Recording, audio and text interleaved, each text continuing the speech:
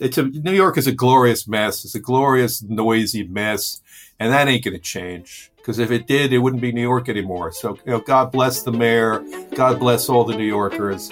God bless the noisy mess. Hi, I'm Dan Rubenstein, and this is The Grand Tourist. I've been a design journalist for nearly 20 years, and this is my personalized guided tour through the worlds of fashion, art, architecture, food, and travel. All the elements of a well-lived life. A quick note, stay up to date on all the latest episodes of The Grand Tourist by signing up with your email at thegrandtourist.net. As the world recovers from the pandemic, all eyes are on one city in particular, New York.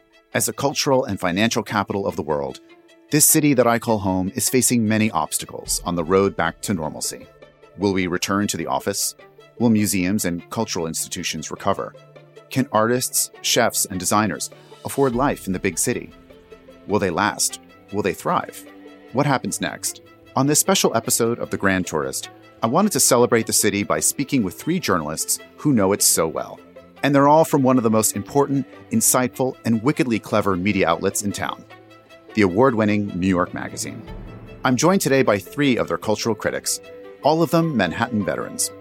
Wendy Goodman in design, Jerry Saltz in art, and Adam Platt in food. New York Magazine, which has a long and storied history in journalism going back to the 1960s, is a rare gem. The print edition is still published bi-weekly, and it has a robust online offering that puts the title's great writing and keen observations at the heart of its business. I assembled this trio of legendary observers who happen to be friends as well as colleagues to find out what they think the future has in store for the city, what they absolutely love to complain about, and their fondest memories of plying their classically jaded trade in the Big Apple. Tell me a little bit about how you guys first started covering what you covered.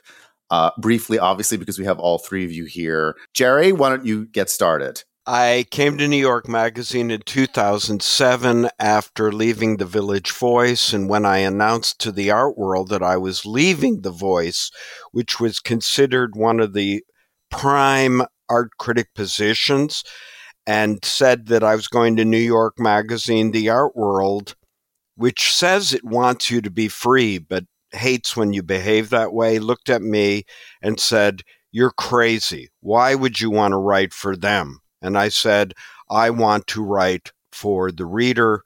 I want to write for a very large audience." So that's how I came to New York Magazine after being a truck driver until I was in my 40s. What year was that when you made the leap to New York? I had been at The Voice from 1998 to 2007. And then have been at New York Magazine ever since 2007 and hope that they have to pry this job out of my hands. And Adam, how long have you been working with New York? I arrived in New York in the summer of 2000. I'm the restaurant critic still, by some miracle. I had not had any previous... I'd written about food a lot because I had been a contract travel writer. I was a contributing editor to Condé Nast Traveler. And I'd written a bunch of personal columns, one of them for the New York Observer, which was a long closed publication. I'd written a diary column for them, and I had a lot of food in it. So they took a flyer on this giant guy who liked to eat. So 2000, and I've been there ever since. And how many pieces do you think you've written for them at this point? Oh, God, lots. I mean, when I started, I'd do like 3 a month, and now it's over 2 or 3 a month. Yeah, a lot. Too many.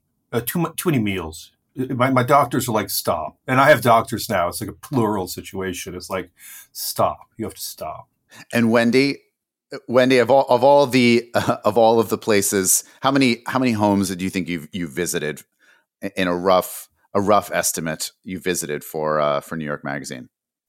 It would be impossible to say. I would say in the hundreds, maybe 1,000. No, I mean, but really, really hundreds. And on and off, you've been with New York Magazine for quite a while now, right? I, believe it or not, started at New York Magazine replacing Anna Wintour as the fashion editor in 1985. Okay, 1985. Okay. Like, all right. I actually did not know that. Yes. I started my career in fashion, and I was doing freelance stories for New York Magazine. Anna asked me to freelance a couple of stories, and then when she left to go to, I guess it was British Vogue, Ed Kozner asked me to be the fashion editor, and I said no. But then I realized I was just being I was so scared I should take the challenge and take the job, which I did. And in this current stint at New York, how long has that been? The current stint, I was asked, oh my gosh, this is my third time back at New York Magazine. So I have been the design editor since 2007. And I guess for everybody here, like if you had to describe to someone who just flew in from God knows where, and they said like, I'm not familiar with New York Magazine. Like, how would you describe, the power of New York and or just kind of like the personality of it and how it fits into the landscape here? Okay, I want to say one thing, because since New York Magazine is not a shelter magazine, my challenge all these years, especially in the beginning, was when I'd ask people if we could, feature their house, they'd go, but, we'll, because it wasn't AD or Elle Decor. Actually, every single designer we have ever featured has told me that the power of New York Magazine, they get more work being featured in New York Magazine than any publication. That's the truth.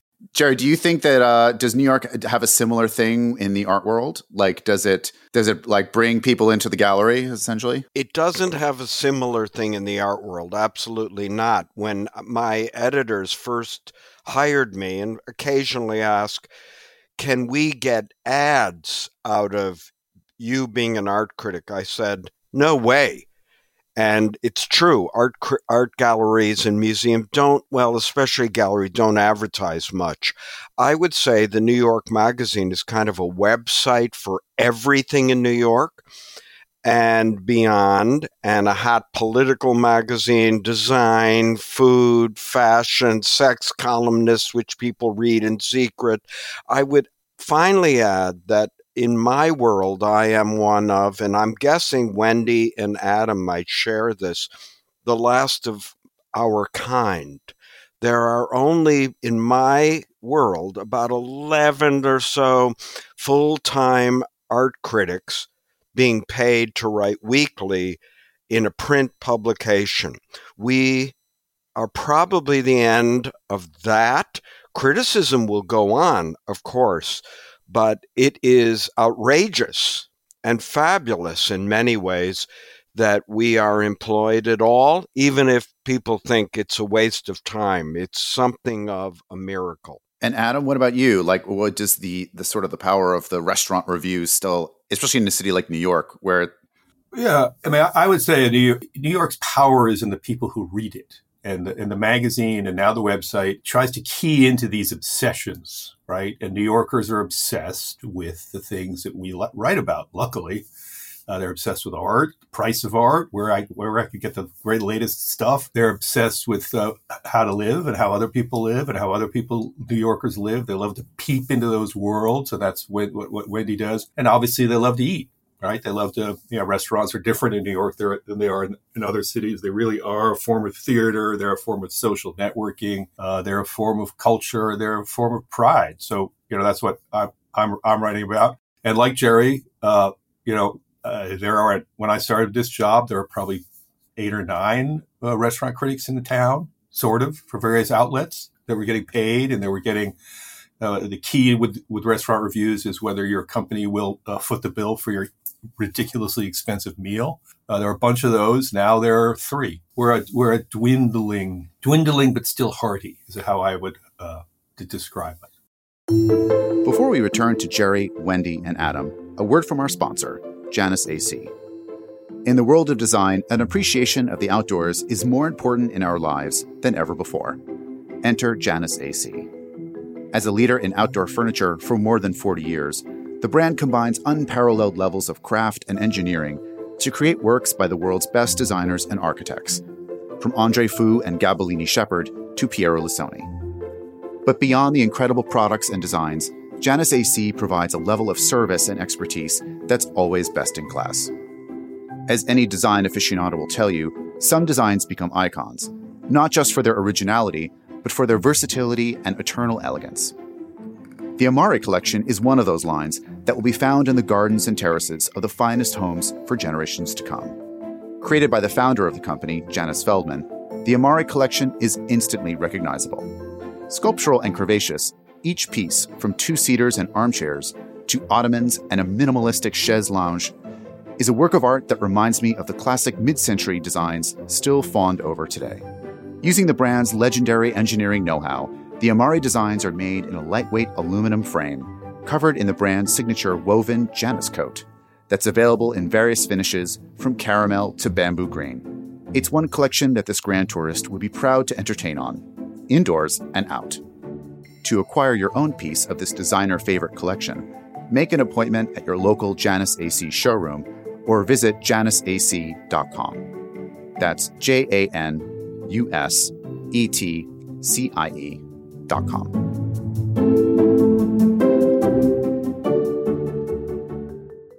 And Wendy, how do you describe the reader? The reader is so smart. The reader is up to date on news, up to date on what's going on in the world. The reader is hungry for information. The reader is opinionated.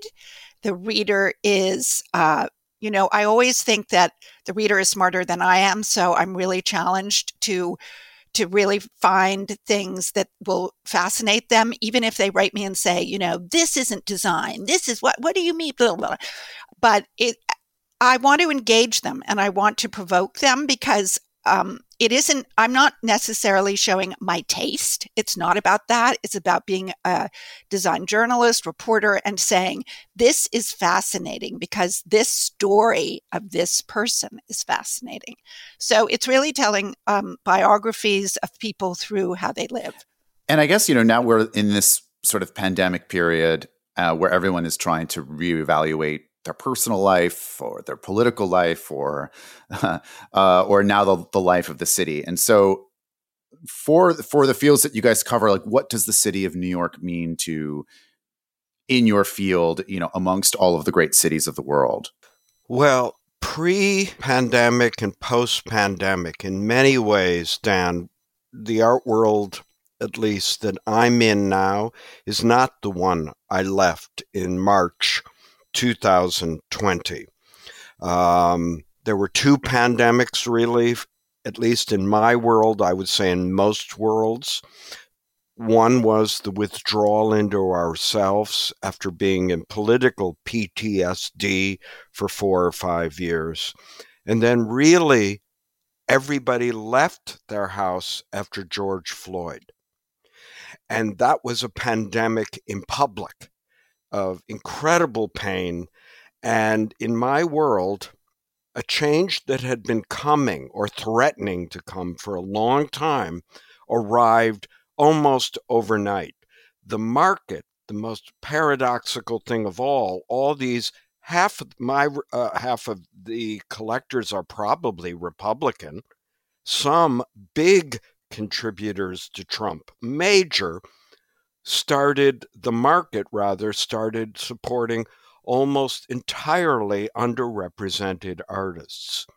Now, to make the answer very short, people are already wringing their hands going, but all this mediocrity is getting through. Well, of course it is, but no more or less than got through for the last 200 years under white guys like me. So I've had 5 chances and failed up. Now let's give some other people. So the short answer is this may be potentially the most exciting period in the art world of my entire life, even if a lot of this art is not exactly accessible to me. And do you think that New York is going to be the place where you can go and see that art? We are still, for better, worse, and very worse, the trading floor for the art world. And while art is visible everywhere all the time to everybody, it's still the trading floor. So it's an incredible place to see it all.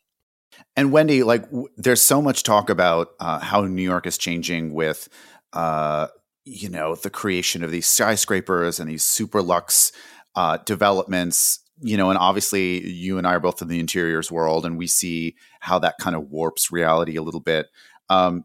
Is New York still, the same city in terms of how you cover it, in terms of design, as it was maybe 3 or 4 years ago? That is a really good question. And really, the answer is no. Yes and no. I've had, obviously, the pandemic was really challenging because I couldn't go out and scout the way I normally do, which is hop on the subway, go to someone's house and, root around with them. But I would say that these skyscrapers and the sort of remnants of the old path of luxury are so insane to me and so obsolete. And that the fact that they're still being built when we need affordable housing, we need sanity, we need neighborhoods to be back, we need family businesses. I mean, maybe this is a pipe dream. It's never going to happen again, but we need to reset our reality here because we're not going back to anything. The pandemic has changed life forever. And I think that the way people live, people are always going to need to have the sanctuary of their homes if they're lucky enough to have a home. But I think we're in a very, very interesting, volatile, and almost insane moment. And Adam, what does New York mean to the restaurateur today? Does it still like, hey, if you haven't made it here, you can't make it anywhere kind of thing? Is it still have that magical quality? Well, I think I agree with Jerry. New York ceased to be the dining center of the world a while ago. Because for all sorts of reasons, the digital revolution, the prices, but it remains the bazaar where ideas and trends and fashions are, if New York likes it, chances are it will go out to the rest of the world that this is the style, this is the fashion. And in terms of the COVID crisis, obviously it's like, it's. I remember having drinks with one of my colleagues and sitting around looking at all the closed storefronts and the closed restaurants and, our favorite Chinese carryout place. They disappeared within 10 minutes. And I was like, oh my God, it's the end of the world. And he goes, as a journalist, he says, you don't understand. This is the greatest moment of our lives, really of our careers. That's what he meant. It's like, this is it, as Wendy was saying, and as Jerry was saying, this is an inflection point. And not only is it a great story, and you had in New York, the restaurant story, New Yorkers really loved their restaurants, but they took them for granted in a weird way. And when they started closing around their heads, not just in a matter of months, literally in a matter of weeks, like literally, I've been around the restaurant world for a long time, and people pay lip service to what it's the low margins, and you're, in the best of times, these businesses are operating on a knife's edge, and it actually turned out to be true. Like literally, when the city closed down, within 2 days, Danny Meyer let go everybody in his restaurants. See you all later. I can't afford this. And so when that message, that brings home the sort of enormity of the situation. And then what you have is that you have this sense of loss. And so once this pattern, I think, we occupy different worlds, but the restaurant world really does, like I was saying, to New Yorkers, because they live in small spaces, because they have, neighborhoods are important to them. The restaurants and the food and the places the old joints they go to do provide a sense of identity and do provide a sense of communal spirit. And when that disappeared, people felt it greatly. Right now it's just depressing to be a restaurant critic. It's like, but I just wrote a review about eating an Indian meal with my mask on, right? At a nice Indian restaurant, but I'm wearing my mask. I don't care. Like, who cares? I don't care. So I just tried to. You kept it on. You kept it on. I kept it on. I shoveled pieces of stuffed masala, and it got stained. And I was with my daughters, and they were laughing at me. And it's like the whole thing is ridiculous. And then these poor, this new restaurant, they got a lot of money invested in it. They're trying their best. Meanwhile, you guys go to these, nobody's wearing their masks in their restaurants. Like, they're partying on. So it's just this weird twilight world. And so it's interesting to report on, but the actual state of the art of food is not great. And I guess, New Yorkers love to, more than anything, we love to complain a little bit. We're highly critical, as we should be, all of us, but especially the three of you do for a living. Wendy, of all the homes you've ever been to in New York City, we'll switch to something positive. Which one was the most memorable?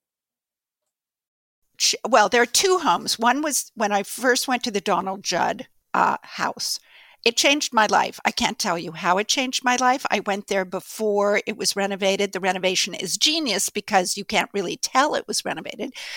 So the Donald Judd house changed my life dramatically.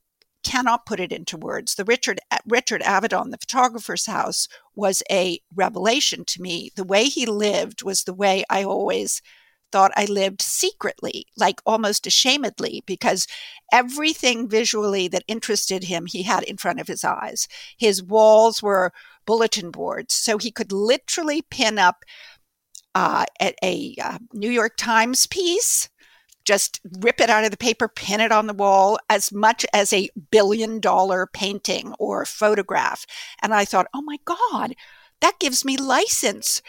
It was on 75th Street above his studio, but I think it was between 2nd and 3rd, East 75th. He had his studio downstairs, and then he would go up a very narrow flight of stairs through a little door in the side of the studio to his own loft apartment.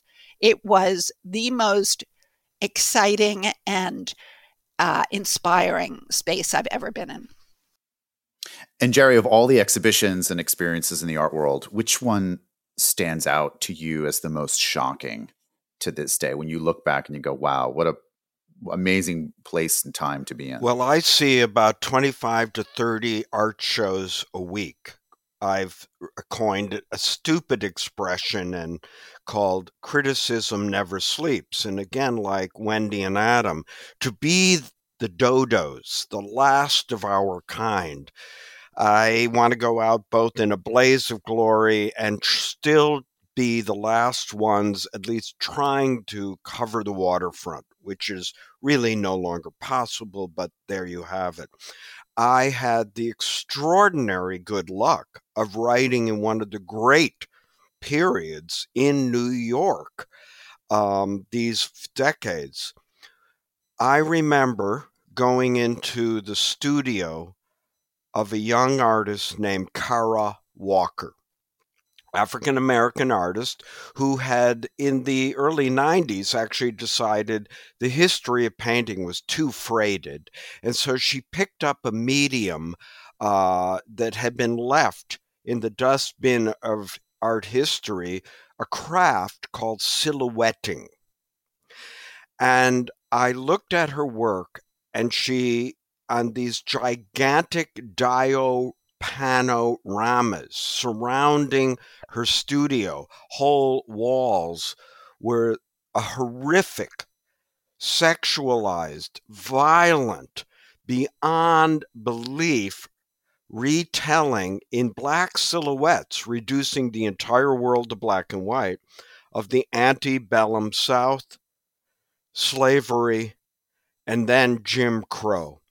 It was so amazing and horrifying that while the back of my head seemed to catch on fire, I decided right then that I was seeing one of the futures of art, and then to say not a word to her, that anything I said was of an older language. And so I just kind of shook my head, was horrified, and went back and started writing on her. And I've been writing on her ever since. And what year was that? Was that when she first did her silhouettes, which are now quite famous? That was the 1994. And one of my very first columns was on her. And the rest is MacArthur's and all the rest of highly deserved stuff. And Adam, what would you say is the greatest meal you've ever had in New York? But I remember when I first got this job, and I was quite weirdly blasé about this job. It's like, restaurant critic, this is like, come on, I don't know. And I had this uncle who was an old-fashioned New Yorker, and he was one of these New Yorkers, well-traveled, wore tweed jackets, but he was a classically New York kind of guy, which meant he was very conversant he loved restaurants. He'd grown up at the culture of restaurants. I remember my second or third restaurant I reviewed was a place called Migas, which is a Galician word, I think, for sorceress or something. And again, I was blasé, Migas, what the hell? What am I doing here? This is crazy. And it was sort of, nobody had reviewed it yet. The Times hadn't reviewed it. I was just casting around for things to do. And my Uncle Frank goes, Galician waiters are famous autocrats. They like to tell you what to do. And believe it or not, up comes this Galician waiter, and I go, what should we order? That was like my trick in those days. What's good? He goes, you should get the suckling pig. Get the pig. And I ordered the suckling pig, and I was like, holy Christ, that's good. Like, holy Christ. Like, I've never had a pig like that. And the thing is, it was just like, oh my God, the food in the city. I mean, just this random place. Nobody was there, hadn't been reviewed, and just this delicious, just succulent, out of nowhere. We're having lunch on a weekday, right? It's like, where else, what other city can you do? Where does that happen? Where does this weird alchemy happen when you're transported literally to another world through the food? And me and Uncle Frank, it was just me and him. And so we had this sort of communal moment, like, holy crap, this is good. And holy crap, New York City, and holy crap. So then I wrote about it. And so I still remember that meal as sort of, it's like an awakening to the dining culture of New York. And, sort of the magic of it. It's a light bulb went off in my head. It's like, oh, maybe this will be an interesting job after all. I don't have to go anywhere. I could just waddle around town eating delicious food and, describing these sort of cultural epiphanies I have now and then. Before we return to Jerry, Wendy, and Adam, a word from our sponsor, Fort Street Studio. Fort Street Studio's sumptuous carpets are expertly hand-knotted and executed in nuanced color combinations that are the signature of the studio's painterly designs, which originate from watercolor art. The brand services a global clientele from its flagship showroom in Manhattan, where their team of specialists guide interior designers, architects, and collectors through the studio's offerings. The legendary outfit has an extensive catalog where each design can be customized endlessly. And they also carry stock carpets in standard sizes. As the offerings of Fort Street Studio are so expertly hand-knotted, photos rarely do these works of art justice. That's why an in-person consultation is so key. Only then can the subtleties of rug design and its many colors can truly come to life. To book your own consultation, visit fortstreetstudio.com.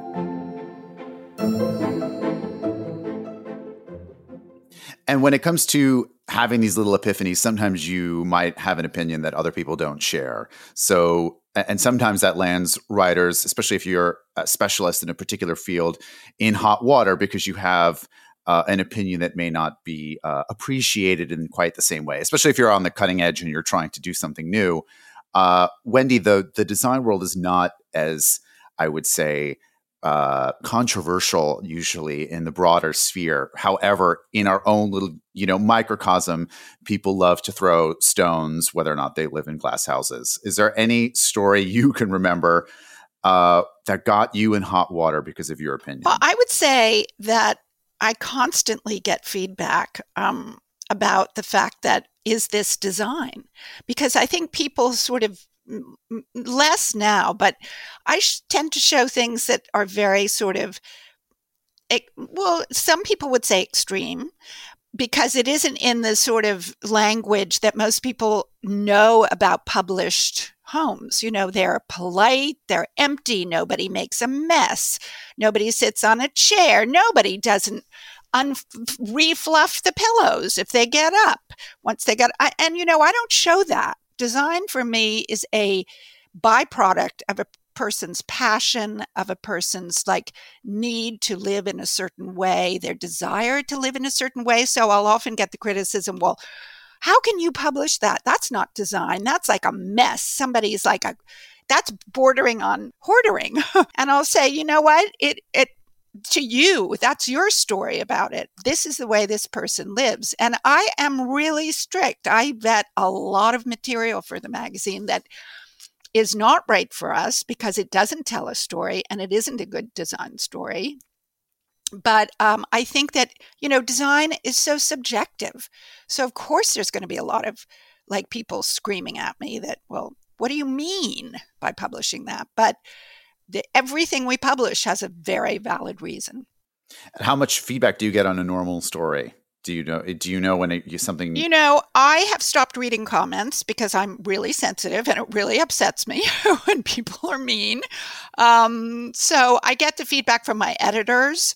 They say, oh, Wendy, this did really well. The numbers are blah, blah, blah. I don't involve myself in that because I have to do what I think is right. And I have to keep, searching for the best material for the magazine. And it's very it's hard to win. It's a very competitive market and it's a really, really challenging situation. So I have to leave that stuff behind. And Jerry, I'm sure that which column of all of your columns land you in the hottest of hot water? My second self, the one that lives in social media, online, is quite out there and gregarious, while my first self, I haven't had a meal with people other than Wendy and Adam for years. I did once get invited to El Bulli, supposedly the greatest restaurant in the world in Barcelona, near Barcelona, had a 57-course meal, went home, and my wife and I ate a huge hamburger afterwards because we were starving. Too much foam? It was, my mouth had been ravaged. I don't know what happened to me. It was art. I ate art, but not food, and I loved it. But so I get a lot of feedback. My last post had 800,000 interactions, and a lot of people rip me a new one. And my policy is, you could be right on the one hand, and on the other, you could never say anything worse to me about my work than I think occasionally. And then I think I'm a god. The recent most controversial thing I wrote was just a couple of years ago when I stood in front of the Salvator Mundi that sold for, I don't know, $400 million or something to the guy, the sheik who killed somebody. I don't even know all that business, but I stood in front of it and I went, well, this is fake. And you understand, I never went to school. I have no degrees. I was a truck driver. I didn't start till my 40s. And so I only know based on 40 years of looking all day and all night and sleeping art. And I wrote this saying, well, of course it's in a contemporary art auction because it's contemporary art. And I cannot tell you the insanity that ensued. Over the course of the next year, to make a too long story short, I would hear on background from curators and people who were part of the approval process going, I think you're right. And I kept writing back, you big babies, you're like Republicans. You have to have courage and just say, I went along for the ride. I shouldn't have done that.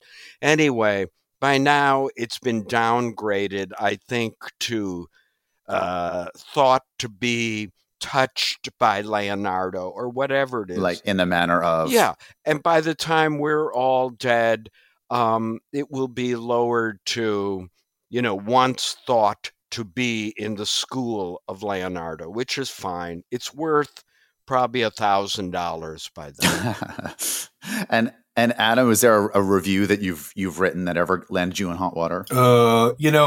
Let me just say that we wish we could all be Jerry, okay? We wish we could all court chaos. Of course. And controversy and madness with the genius and guile and sort of blind lunacy that he does literally every second of the day. The role of the restaurant critic has changed in the time that I have been doing it, which is a long time. And the role, I think that the era of the restaurant critic as the kingmaker is long gone.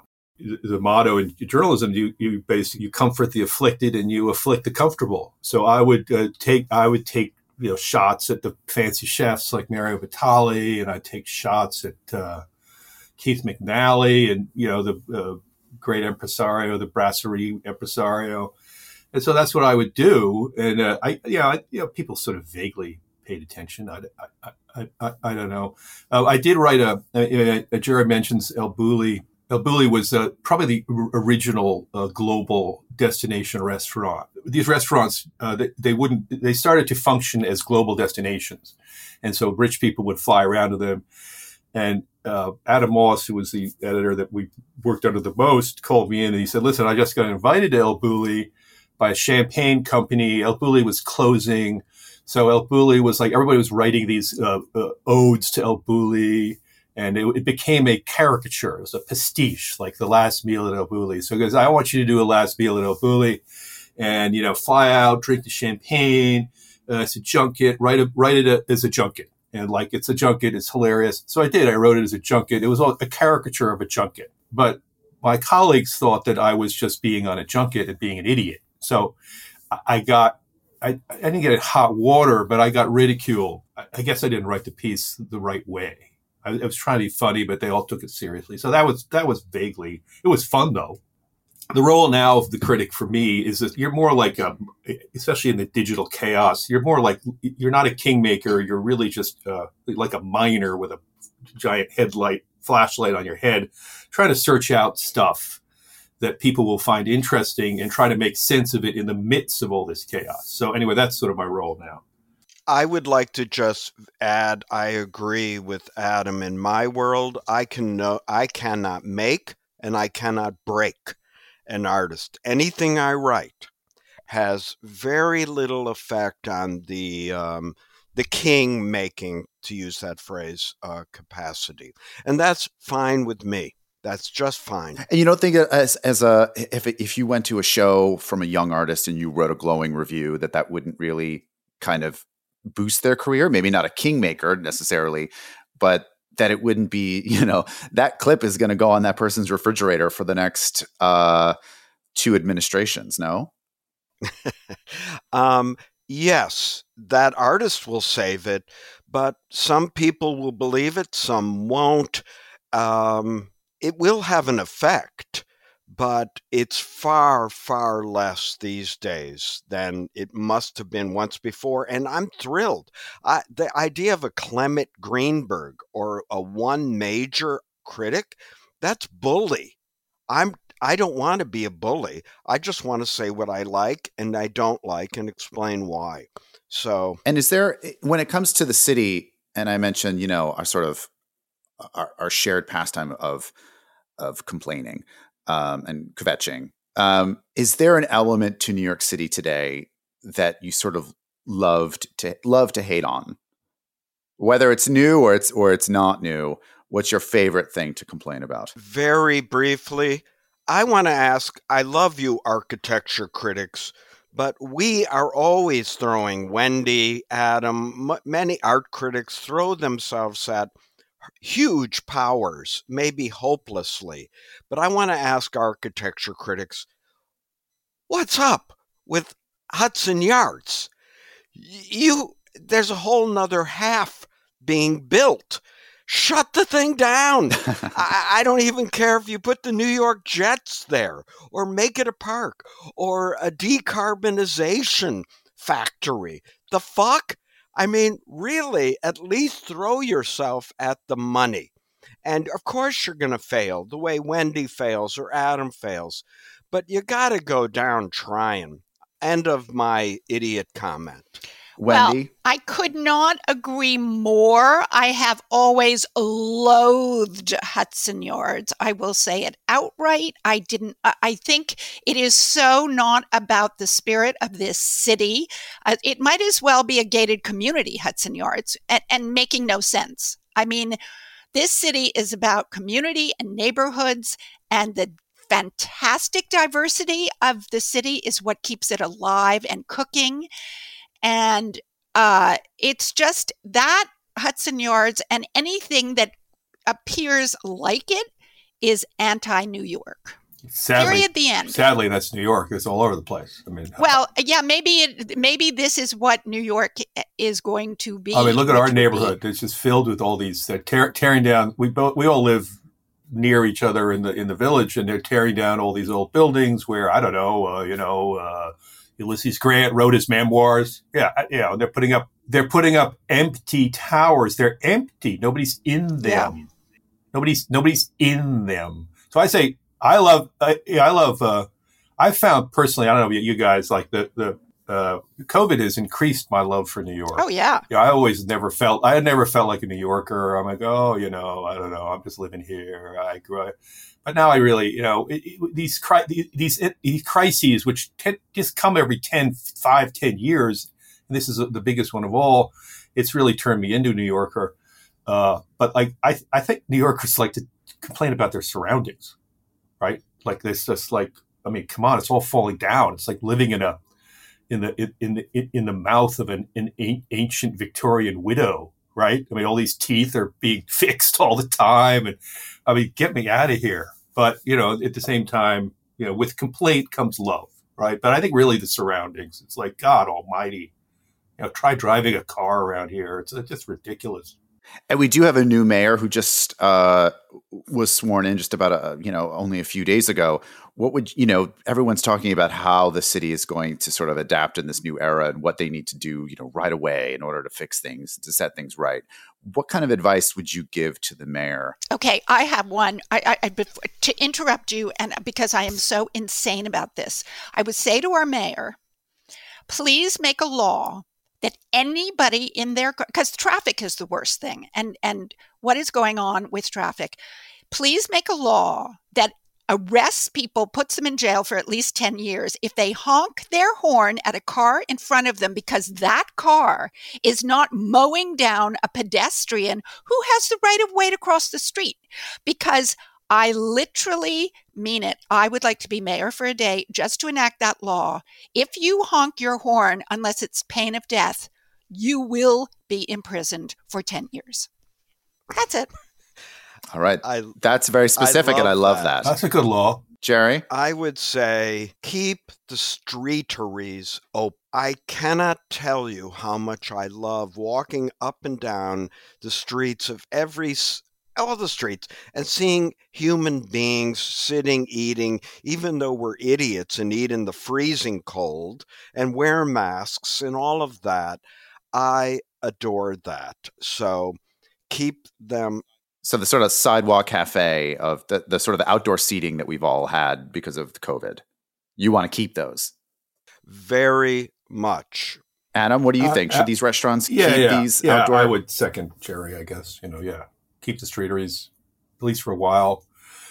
Forget about the honking horn. That's not going to happen. Bloomberg. Oh, excuse me. Bloomberg tried that. Bloomberg, they all tried it. It's like, I just scream at them now. Shut up! I do. No, I do too, but it's really so obnoxious. They're bullies. I know. They all come from elsewhere. I know. New York is a glorious mess. It's a glorious, noisy mess. And that ain't going to change. Because if it did, it wouldn't be New York anymore. So, God bless the mayor. God bless all the New Yorkers. God bless the noisy mess. Amen. Amen. I love that a city has gotten so noisy again. I drive every day because I'm from the Midwest and we are required to drive once a day. And even with the streeteries messing up the traffic, even with all these new people with like new boom boxes that are only the size of a wallet, blasting music and all the eccentrics walking up and down. It's like going inside of Wendy's Stories, but on the street and more. And God bless. And Wendy, what do you think? God bless. Well, now go ahead. God bless the subway. I worship the subway. I live for taking that subway 100 times to Scout. I feel the subway is my communal family New York living room. I get so emotional on the subway. I want to hug people or like just say, what's wrong? Can I help you? I mean, the subway is the most beautiful experience in New York City. For me, it is. Jerry, if you had a full day in New York to yourself with absolutely zero plans, and no responsibilities, what would you do with that day? I would understand that each day the creation of the world takes place anew. I would make certain that I was not cynical at any point in what I was about to do. And then I would do, I'm afraid, what I already do every day. I would go to 25 to 30 galleries, hang out in museums. I have no other life. I'm not part of society, as it were. But I couldn't be happier. And I would tell people, if you only had one thing to do, if you want a religious experience, go to the cloisters. And if you want to walk into the 50,000 years of art history, spend 3 days at the Met with no plans whatsoever and only look at what asks you to look at it. And shut up inside and listen. Is there a particular museum that you just love to hang out in, even if there's not a show up? Again, the Met is unbeatable. I think it's the greatest encyclopedic museum in the world, better than the Louvre, because now everybody gets lost in the Louvre. The Met has a beautiful Beaux Arts logic. So I would just go to the Met, get lost. Like Wendy and Adam are saying, give yourself permission to get it wrong, to fail, to flail. This is subjective, people. You are the judge. You cannot prove that Vermeer is better than Norman Rockwell, I'm afraid. But if you liked Norman Rockwell better, see us after class. Okay. Wendy, you have a free day. What are you going to do? Well, I would say I would go to Union Square. I would get on the subway. I would go up to the Met because that is my favorite museum in the city. And I would visit all my favorite friends there. Then I would go to St. Ambrose, stand at the counter, have an iced coffee, iced cappuccino, and a panini. And then I would go to the ballet because hopefully, I mean, in the perfect world, I would go to Lincoln Center or I'd go to the Joyce and I would see some incredible dance performance and I would be a happy camper. And are there any, Adam, is there a tired, worn out, city classic of anything that you can think of that you would tell someone visiting, like, you still have to do it if someone came in? New York. For years, my favorite place to go in New York was the Oyster Bar at Grand Central Station, just because its oysters are the original one. New York has frighteningly little terroir as far as food goes, because, like I said, all the trends come here and then they're popularized. But oysters were one of them, beefsteaks another. So I would go to one of the old beefsteak houses, except for Peter Luger's, which I agree with my friend Pete Wells is crap. I don't like that place. But you want a steakhouse, like you're talking about my perfect day. It would be a lot of old places. You'd start with a diner breakfast somewhere, go to one of the diners, sit at the counter, watch that sort of weird ballet that takes place behind the counter, have your fresh squeezed orange juice, have your eggs over easy, however you like them. Then I would go for lunch. Lunch is, there's wonderful lunches. Midtown Grand, Fat Cat lunches are great. Katz's Deli, which has been open for billions of years, still serves the best hot dog in the country. It still is like walking into a living museum, right? Which is the glory of the old restaurants in New York. So I'd go to Katz's again and again. The problem is if you go to Katz's, you won't be able to eat for the next 6 weeks. So I'd go to Katz's maybe for hot dog and just to smell that, the steam rising from the broilers and to hear the patois, to look at the faded tiles and the pictures of the long dead fressers on the walls. It's sort of like the Met, but it's different. It's alive, right? And I love the Met. My favorite place, the Met, by the way, you go in, it's that little corridor on the north where they keep showing the photos that they have. They have all these photos. And do you know what I'm talking about? It's on the way it's through the Moorish, and that there's just beautiful stuff there, always, and it always changes, right? Anyway, And then I probably, then I have a dinner at some fancy place. But the fancy places are, I don't know, where would I have it? Probably a fancy French place filled with one of the last old French restaurants. I don't know what it would be. Wendy would know. We'd have it. I'd have it with Wendy. We'd sit there, smell the flowers. Wendy, what's your favorite French restaurant in the city? Well, I'm going to tell you my favorite Italian restaurant, because my favorite French restaurant in the city, sadly, which I will not name because it has been so troubled and I can't even talk about it. But my favorite Italian restaurant is Il Posto Accanto, and I will say that Beatrice Tosi and her husband Julio, during the worst days of the pandemic, I would go with some friends and eat outside, and it saved my life. I mean, Beatrice has, not only is she the most, I call her goddess, but when she couldn't serve food, she was delivering food to friends and people who were sick and who needed it with Julio. And to this day, my perfect day is a Saturday or Sunday where I don't have to do anything and I can meet friends and eat outside. And it's like going to a little private club. You see the same people. It's family, it's friendship, it's warmth, it's love, it's everything good. Yeah, can I just say one thing? Then Jerry can say, I know Jerry, you want to say something, but this is the curse of being a restaurant critic in New York is that you don't have a regular, normal place where you go where people know your name, quote unquote. And that is really the ultimate joy of dining in New York. Right? I haven't heard of this Italian restaurant she's talking about. I've never been there. Oh my God. I'm going to take you. Okay. I'm going to take you. We're all going to go. Because the three of us will go. We're all go. going to go. The three of us are going to go Dan to can Il Posto. Dan can come. Dan can come. No, the four of us are going to go because you have to know Beatrice. She is goddess of the earth. I do. See, that's the joy. Wendy, is this the same place that Richard, our dear boss Richard? One of my most beloved friends, Richard David Story, who left us last year.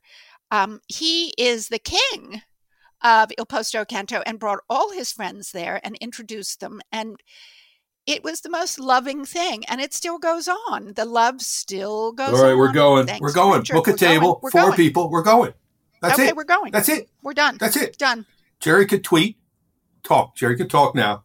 I would like to speak up for the secret, ashamed, or proud introverts. I have not gone out to eat at any of these sorts of places in the last 3 or 4 decades. I'm a very happy person, and I think that I don't know why I'm saying this right now, but I think that I too love New York, even though I only eat food that's already made in Korean delis, and that I put them in my refrigerator and I ice their coffee. And there are a lot of ways to get by. I really sound like a loser. No, you don't. You are unique. No, you sound like a loser. You're coming to this restaurant, Jerry. You're coming. Yeah, you are coming. Absolutely. I've actually dined in restaurants with Jerry, just one. And he looks around. He looks around like he's never, like literally he's just landed from Mars. And then he orders, I think he ordered a hamburger, and then he bites into it. He goes, it's like, oh my God, I've never tasted anything like this. This is the best thing I ever tasted. And then he forgets to taste immediately. And then he starts looking around. It really is quite he really got this tabula rasa, which is really a great thing for New Yorker. Every experience with Jerry is new and beautiful every day of the week, every hour, every day. But we're taking you there, Jerry. Wendy, you're booking the table. Dan, you're coming. All right. And in terms of the things that are new, as one of my last questions, what would you, if someone visited New York and they're like, they hadn't been here in 3 or 4 years, and you said like, you can't miss this one thing, right?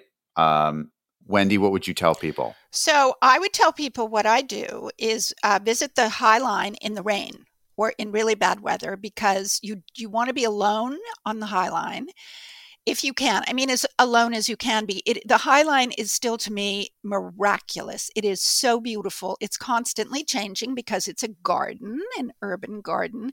I think it's one of the most successful and beautiful installations, if you'll call it that, in New York City. So I would say go to the High Line, but go in bad weather. Go in bad weather. That's a good idea. Jerry, someone hadn't visited in 5 years and they're like, oh, I'm finally making it back to New York. What do I got to see? Well, the Museum of Modern Art is new again after failing its 2004 renovation with $1 billion, miserably forgetting to build enough space for the most vaunted collection of modern art on Earth. They forgot somehow to build enough space. More on that later. And it is rebuilt, and you are now finally seeing at least the tip of this iceberg. Annoying or not, in their incredibly uptight, sphincter-closed formalism, go to MoMA. You can't lose. Adam, what would you say is the one place that someone should hit they hadn't been in a few years? Well, my places, they all tend to be ancient, so I don't know. Like the new places, I don't know. But the old, there are a couple of restaurants that I like to go to just to sort of catch up. Heartbeat of the city. One is New York Noodle Town, which is a tiny little square of a restaurant down in Chinatown, open late at night. For like $6, you could get this fabulous bowl of shrimp wonton and noodles. They have fabulous chopped meat. I visited during the pandemic and stood out. There's a big line outside with people like dressed in hazmat suits just so they could get their fix of this delicious, sort of potion. And if you go during normal times, you'll see the characters of the city pass through. You see cops coming in. You'll see people, jurors coming in from the courts, and you'll see the local population come in and move. And it's one of these efficient, it's a Katz's Deli kind of place, very efficient, very old-fashioned, and very reliably delicious. And you'll feel like that you're in the center of some constantly changing world in a place that doesn't change, right? So I love going there. There are a bunch of others, but go down there. It's the cheapest, it's the quickest, it's the easiest fix. Way to feel like you're in a big, moving, delicious city. Which is a nice microcosm for New York itself, I would say. And Chinatown's never changed. Chinatown's the least hasn't changed in years, right? Literally in years. I think that is a lovely place to end it on, unless anyone has anything they would like to add or they would like to discuss. I want to do this every morning with you, Dan, and Wendy and Adam, and we could stop writing and just every morning do this. Wouldn't it be great? I would love it more than life. It's so inspiring to listen to my colleagues. And Dan, I have to just do a shout out to Dan. Dan is one of the greatest talents people. Dan has inspired me since the day I met him. He actually inspired me before I met him. And then I made a lunch date with him. And then thank you, Dan. Thank you. That's definitely not getting edited out. Thank you to Wendy, Jerry, and Adam for their time and endless patience. The editor of The Grand Tourist is Stan Hall. To keep this going, please follow me on Instagram at Dan Rubenstein to learn more. And sign up with your email for updates at thegrandtourist.net. And don't forget to follow The Grand Tourist on Apple Podcasts, Spotify, or wherever you like to listen. And leave us a rating or comment. Every little bit helps. Till next time.